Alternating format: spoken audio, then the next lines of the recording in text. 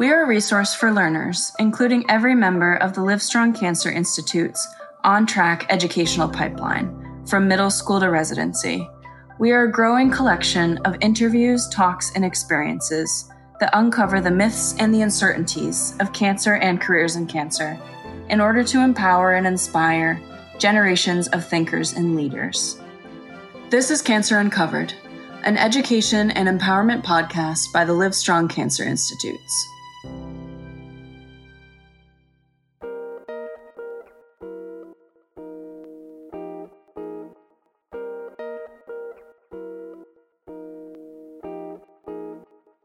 Welcome back! This is Kristen Wynn, bringing you this month's episode of Cancer Uncovered.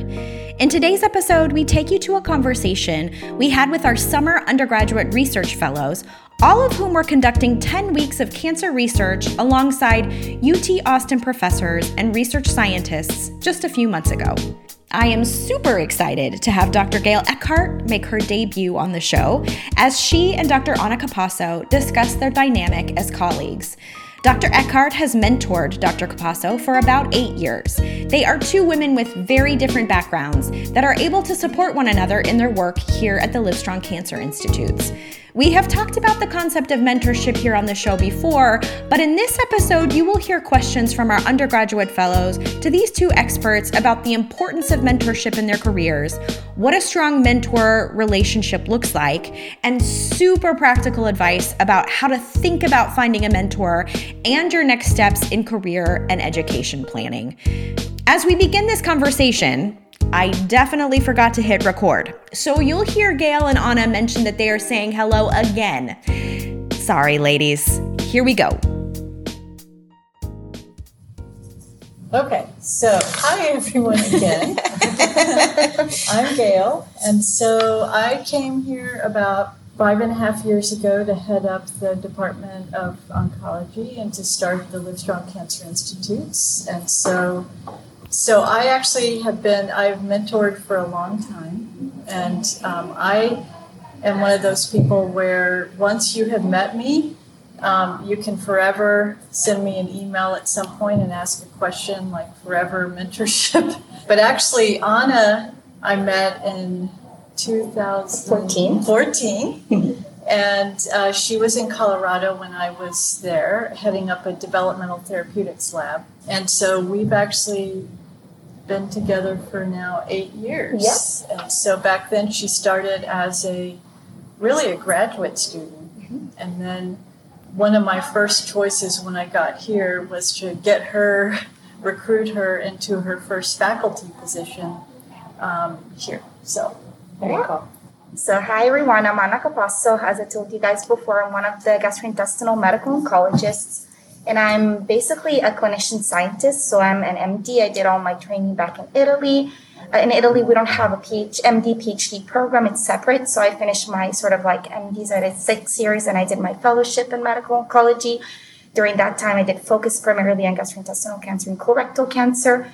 And then toward the end of my fellowship, which is 5 years, I actually shared with my professor back in Italy that I really wanted to do research, more like basic research, and I was interested in going into a PhD program, and so I did actually apply for that back in Italy. But he allowed me to meet with Dr. Eckhart, and as she mentioned before, yes, I met her actually one of the ESMO, that is the European Society of Clinical Oncology, back in Amsterdam. I had a dinner with her, and then she was like, "Yeah, you can join."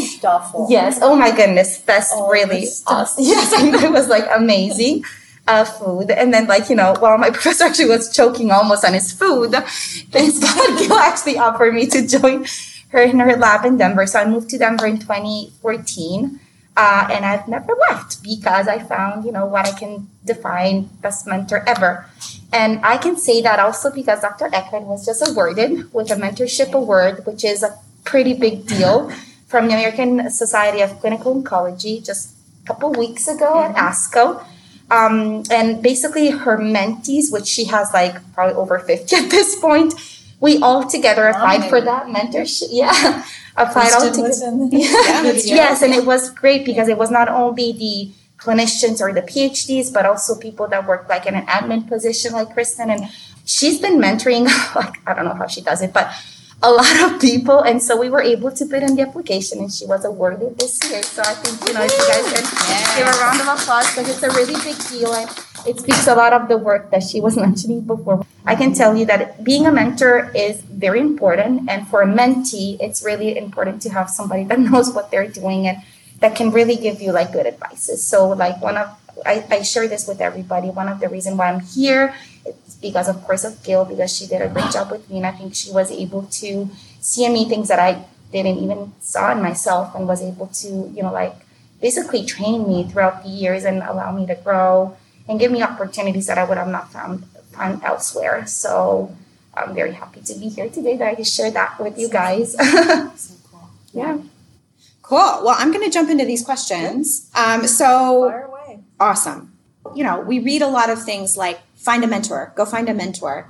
How do you find a mentor? What advice would you have? The first part of the answer really is you need to find your passion first, right? So you have to, and you can actually have a mentor help you find that. But more than anything, initially sort of think about, what are you passionate about? Because you do want to in some respects, match your passion with a mentor that sort of is in the similar area. It doesn't have to be exactly in the same area. And so once you've sort of scanned yourself for what you're really interested in, then my view is you have to cast the net widely for mentorship. So don't limit yourself. If you're a woman, it doesn't have to be a woman. If you're a guy, it doesn't have to be a guy, vice versa, all those different things. They don't have to look or be like you necessarily. I think what we hope in terms of female mentorship is that we diversify the pool of mentors, because it is like I didn't really have a female mentors. But I think the other thing to think about is to go talk to people, because you have to have sort of that chemistry. If it's someone that is going to be very critical and not promote you, that's not a good mentorship relationship. That may be fine for checking in and critically analyzing what you're doing, but a mentor does need to be positive. So I think it's fine to just make appointments with people and check in, and if that chemistry works, then the next thing is that mentor has to be accessible. So it's a flip thing. So you need to find someone that's accessible to you, because if you have to set up appointments 10 years in advance and you can't access them, that's not a good mentor. Again, that could be a check-in every once in a while person. And then I always say on the mentor side, you have to be accessible to a mentee that you take on. And I don't know about, you went looking for mentors. Yeah, well, so I had my experience before with some mentors back in Italy, and as Gil said, they were more like check-ins rather than really mentors. So they were not as available and they were not as friendly, which I understand. It's probably also personality, and so sometimes you have to match, and you have to have that empathy, right? That we try to find with, our friends, or, sometimes people don't even like their families, but for whatever reason, there's not that chemistry. So I think that's really important. And so as soon as I met Gail, just the way she presented, she was so smiley and colorful, and she was talking. She really, the thing that I adore about her, all the time that we meet, the first thing she asked me, how are you doing? Are you happy? Mm-hmm. Who asks you that? No one. She does. Yeah. So that's one of the, the things that I was oh my goodness, yes, I really want to stick here and stick around. So the other thing that she mentioned, she's available at all times, really. We have, our regular check-ins, and she's really committed to me, to really mentor me. She puts me ahead of any other thing that, she has a pretty busy schedule. And I don't know that, but I never, really know how busy it is. But she finds the time always to meet with me, or if I have sort of emergency. Just think I'm busy. Yeah, I know you're busy. Yes. So she's there always. She's always pretty available, which is really nice. And so being available, accessible, and also the other thing is as I said, really that sort of building this relationship is not only about what I do, for my work, but also knowing a little bit more about my personal life, being supportive of me as a person. I'm a junior faculty, but I'm a woman, and I wanted to become a mom as well. And so I struggled a little bit to become a mom, and she was always there in support of me. And, asking how you're doing, but it doesn't have to always be personal, but it's nice, there's somebody that it's really like engaging with you and like willing to know that you are happy, not only in your for your job, but also in personal life, because those things actually go together, right? So I come to work and I'm happy. I know that I'm in a good place. I'm in a healthy place. I know that there's people that care about me as a person, like I'm first of all, and then of course, making sure that I do my job and I do it well. So I think it's really, really important, and what you can accomplish and being successful. So I think, I can certainly say that it's a lot of work, but that there's something behind it, that it's built to support you and get there. I wanted to go back because another question is always, what's number one also, what is the mentor going to ask you? Okay. And a common thing that I ask, besides sort of, personal question, I tend to ask personal questions at some point when people want to open up, but I often say, in 5 years, where do you want to be? Now, if people are really young like you guys are, then that's really the question, which is, where do you want to be in 5 years? If someone's heading into the job market, then I say, what is your dream job? Because the reason it's important to articulate that is that your mentor then backtracks. Like if you say X, Y, or Z, this is where I see myself in 5 years. It's my job to help navigate you there as best as possible. And so that's a very important question that people will ask, hopefully, because that's really what we're trying to do, is to get you where you want to be. And you may not be thinking that far ahead, but just jump a few years ahead, because that's really, it's the pathway that the mentor wants to help you go down. Not just, are you good now, but where do you want to be? Because we're the people that need to help push you along the path that you want to be in. The tools to be a good mentee is often being organized. So again, going back to this question, I think sometimes people feel that they ask too much of their mentors if they have a bunch of stuff that they want to go over, but in fact, we love that. Anna does that. One of my very successful other faculty is Chris Liu in Colorado.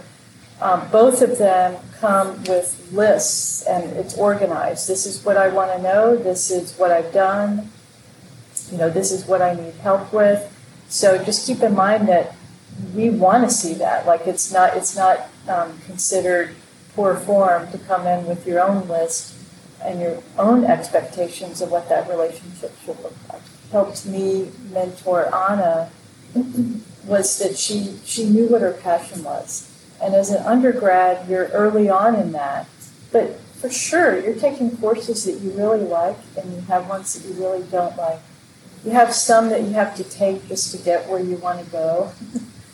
But during that period, you should be searching yourself for those passions. And one of the reasons that we offer the SURF program, is to, at least within one element of that, let people see if that's a passion that they have, so that we can help nurture that as they go through school. Yeah, absolutely. I completely agree. Those days were a long time ago. I know, exactly. No, they were a while back for me too. But I have to be honest, I already knew what I wanted to do, already in high school. Probably because I shared this with a lot of people. My dad is in academia too, so he's he actually retired just recently. But yeah, he was in academia. He actually is a nephrologist, so he does kidney diseases. So really different respect to oncology, but I could see him, being so involved and has a great passion for his job until now. He's 72, still works. But I saw him, when I was a kid, he was never home. He was always working, and he was doing basic research and clinical research, and he's a clinician as well. So I was very lucky because I saw that, but I had this passion for medicine, really. I had my grandma, she had her illness and stuff like that, and my dad would train me, do an intramuscular injection with her. And she was like, yeah, just go on, do it. I was 8 years old. I'm like, what? Who does that? So but I was involved. I was interested in medicine. I wanted to know more. And so when I went to high school, I knew that I wanted to go to medical school. And even before getting to medical school, oncology is a pretty new discipline respect to what, was known before. And I started learning a little bit more about it. And of course, like everybody, we had family unfortunate experience of people with cancer. And so I got really, really more interested in starting to do some research. And I was like, yeah, that's exactly what I want to do. And then I saw a movie of Patch Adams and, seeing, differences in terms of patient's care and what you can do and, just bring a smile. And I was like, this is exactly me. That's what I want to be. I want to be able to take care of patients and remind them that, as much as tough as it is and cancer is terrible, you can still find kindness and, like somebody that can take care of you and remember that you're a person, right? So that was my pathway. And I feel like I've been choosing hopefully the right pathway, but I'm happy. I feel I feel like it's a privilege for me to take care of cancer patients. And so I think I've been pretty... So what I would say, Anna is a good example of someone that was able to sort of take that passion, at an early time and keep it on. So I'll just say there's other people like me. Okay, so I was a wild child. I went to Stephen F. Austin State University. I was artistic, so my major in the university was art and psychology. Long story short is that it took me a while to find that passion. I went out to California and majored in chemistry at Berkeley. I mean, I was all over the place. Okay. And when I was at Berkeley, then I was in a pre-med class, and I realized that they were very straight, and narrow people, and I was coming from art and sculpture and all this other stuff. And I realized, hey, you know what? I want to represent this kind of person that I am in medicine. So I'm not going to give up, because people just kept telling me, you're never going to get in, you're MCAT, you're terrible. And I said, no, I'm not going to. Now that I've seen people, I don't want them representing all of medicine. So I ended up taking the MCAT, and so I took the MCAT out there, and I remember calling one of my chemistry professors at SFA in Nacogdoches, Texas, and said, I'm going to come back and finish my last year there and, apply for med school. And he was very supportive. But all of my letters came from art people, things. So, again, I think what I did is I just sort of followed, I kept following it. It wasn't linear, but it ended up, I listened to myself, and, that's no doubt some of you are going to be that way. Some of you are going to know exactly. Some are going to think they want to do this thing post-college, and these people are going to want to do that, and just continue to listen to that inner voice. Yeah. So good. Yeah. Absolutely. I liked this question a lot. What differentiates a good mentee from a really great one? Well, We'll have to answer. You don't know? You know. well, she's done it. Yeah. So from a mentee standpoint, it's knowing what you want to get out of your mentor and pursuing it. Yeah. That's what I would say. Yeah. I don't know what you've seen your side of it. Yeah, so. well, I see a little bit more like being an early stage of my career. I see like a little bit more probably even more junior than I am mentee. So what I would say is very good, yes, being organized, willing to listen, participate, come with questions. Yeah. I think that's really important. Truly wanted to also be engaged with what they're asked to do, projects and stuff like that, especially in the lab. People, I think, also remembering that you want to take a step at a time. You don't have to learn everything right away, because it gets really confusing. I feel like sometimes people get not a good example of a good mentee is probably somebody that comes in and knows that they know everything, and then they screw it all up, and it's a lot of money that you waste, a lot of time of people wait. But the fact that you come in and just willing to learn and willing to listen and try to sort of get the best, and also having fun. I mean, being an experience in research, and I would not expect from you guys to have a project that can be published. I mean, it takes us years to get a paper, some data published. But I think, and some people come with that attitude and I have to get it. It has to be the first name. And I'm it's important for you guys, absolutely. But take the good things Sort of about this. flexibility. Exactly. And take the good experience from all of this, that this is a great opportunity. You can learn so much. You can meet so many people. You can find a mentor. Sort of focus on the experience. Exactly. Yeah. This is so much of doing, eventually doing what you want to do is these little building blocks of experience, right? Some of it is, very traditional educational experience. Some of it's getting out there and doing this kind of stuff. Some of it's meeting with someone that you randomly saw, somewhere and hearing about it, and, reading. There's just so many little elements that will be the building blocks of what you eventually do. It's all fun. Yeah. and try to collaborate with your lab and the people in your lab. And it's not only your mentor, the person that leads the lab, but even the PhDs or postdocs that you get to know during those 10 weeks. These people can mentor you like during years, or they can share with you their experience, and then you can hear about it and say, oh my goodness, I would really like to do what they are doing. So I think, you can get inspiration from the people that are around you. That's what, yeah. And I think sort of there is a practical component to where you guys are, right? So, I would say, yes, you do need to, for where you are, you need to think of what that next decision is, right? So what are you going to do when you graduate?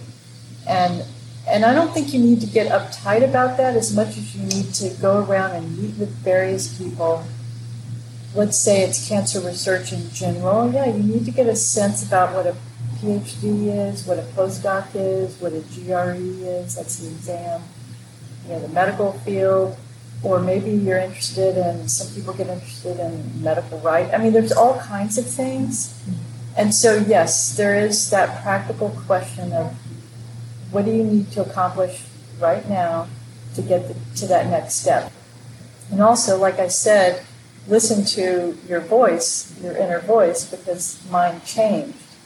But if you're able to do that, I think that's sort of where meeting people in different walks of life can really help you make that decision, because there are sort of these specific metrics when you get out.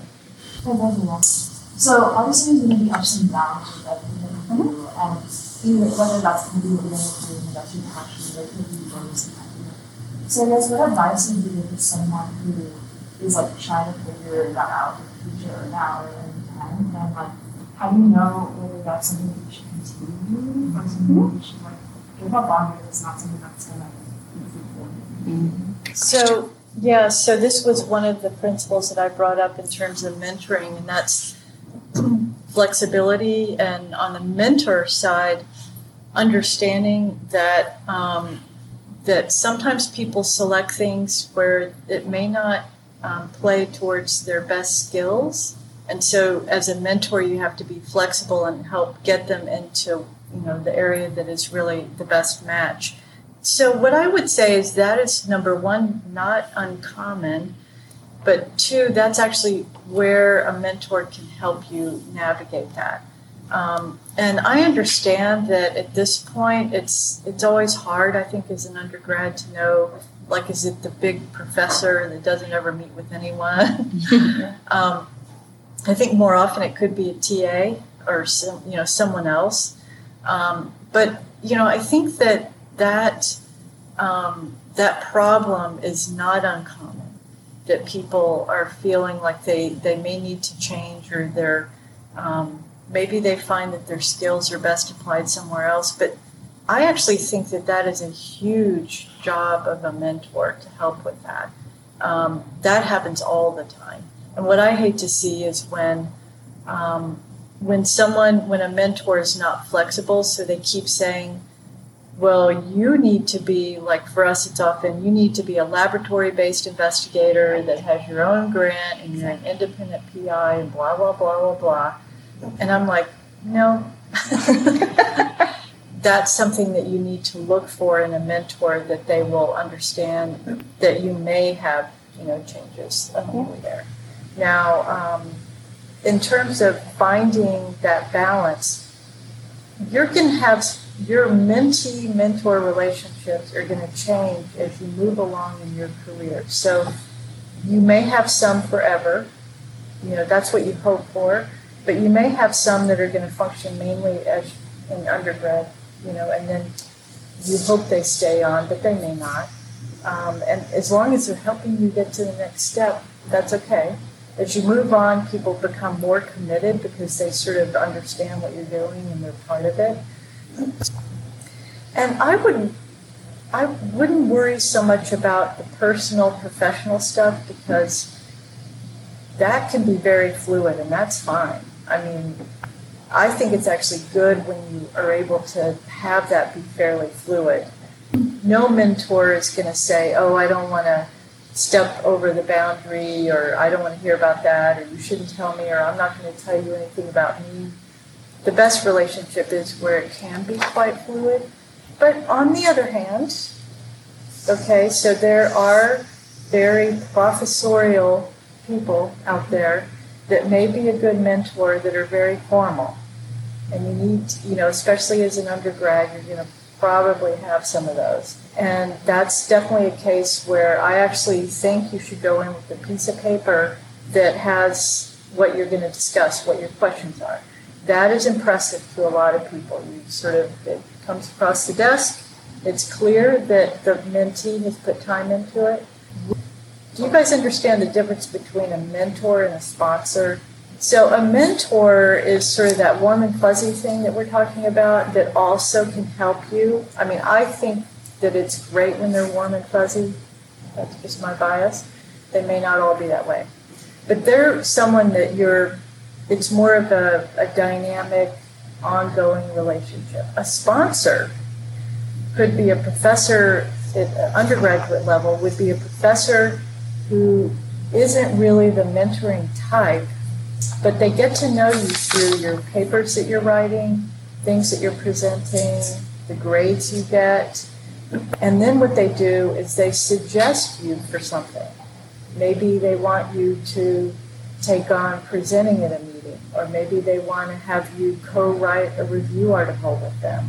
So a sponsor is very important, and as you move up in your career, they're critically important. For me, when you look at where I ended up, it's a combination of having largely male sponsors when you're in a male-dominated thing, where the guy sits down and says, well, would you co-chair this meeting with me?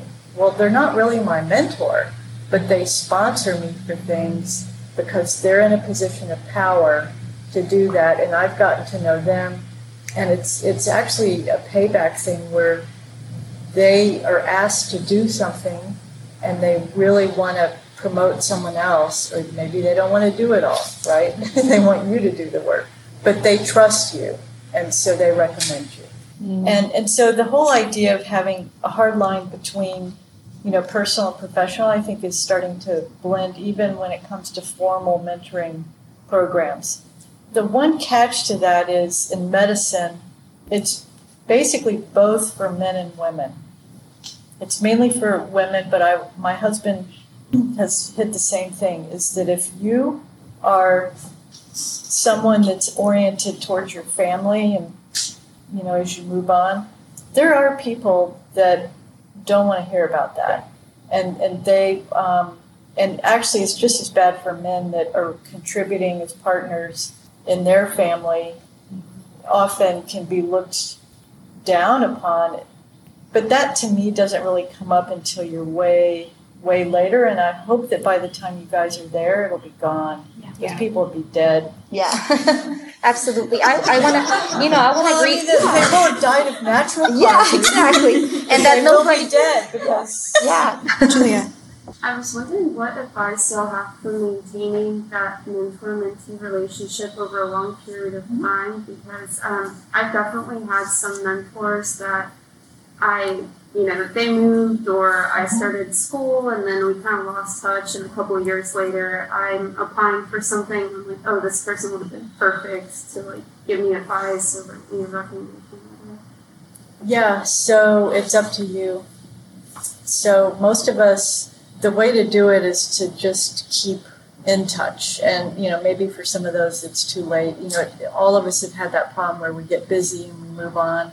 It's never like, if it's been a long time, that your mentor isn't going to respond, but it is tougher when you haven't checked in. So I really just consider that a check-in. So I have people check in with me all the time. I had someone check in with me like last week that I hadn't heard from in probably a year or so because of COVID and stuff. So more than anything, just take it on yourself to check in, and if you don't hear from them, check in again. If they really invested in you and you had that relationship, it doesn't go away, but they just get busy. So that's what I would say. So you want to make sure that when people move or you move, that you have those emails, because that's critical. 2 minutes. So what is it that you've learned from each other that betters you as a mentee or a mentor? Well, I have learned from Anna. First of all, she's one of those very positive people. And so it's, as a mentor, it's been great to learn that you can be very positive, because you tend to get very cynical as you get older and sort of in your career. And so that has been good for me, because it's inspirational, and it helps me sort of say, oh yeah, there's multiple ways you can tackle this, because I just have sort of this cynical edge to me. I always have. And Anna has that real bubbly, positive, but I mean, I've seen her get a little irritated now and then, but also the organization and just sort of forgetting how important that can be. So that would be what and I learned that you can be, like, she has a leadership position, and you can find the time for everybody, no matter how busy you are. And she is really graceful and very and I saw her in meetings or, things that go on, and it's hard to take care of all these people and manage all these people. And she's always so cool. I don't know how she does it. I never felt like she's cynical at all. I don't know where she sees that. I always see her so positive and, so willing to help, really. And give people opportunities. Sometimes finding women struggle at work because we don't have a lot of space, and it's a men's world, to be honest, still. And sometimes women are actually harder on other women. I felt that way before it happened. She is really supportive of everybody. She always want to mentor everybody, no matter what their background is. Yeah.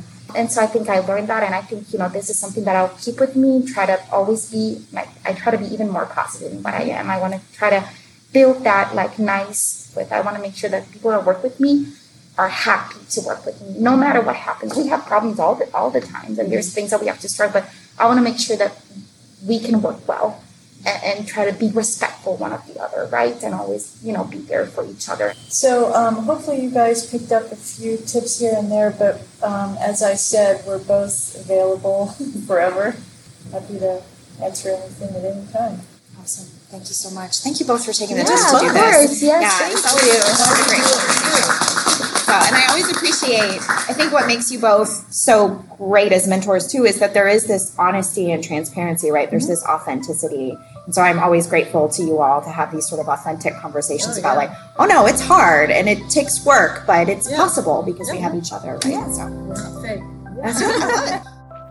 Thank you, Dr. Anna Capasso and Dr. Gail Eckhart, for your time and expertise. If you have questions about today's episode or ideas for a future episode, please give us an email at livestrongcancerinstitutes@delmed.utexas.edu. You can also follow our chair, Dr. Gail Eckhart, on Twitter at @SGailEckhart. Eckhart is spelled ECKHARDT.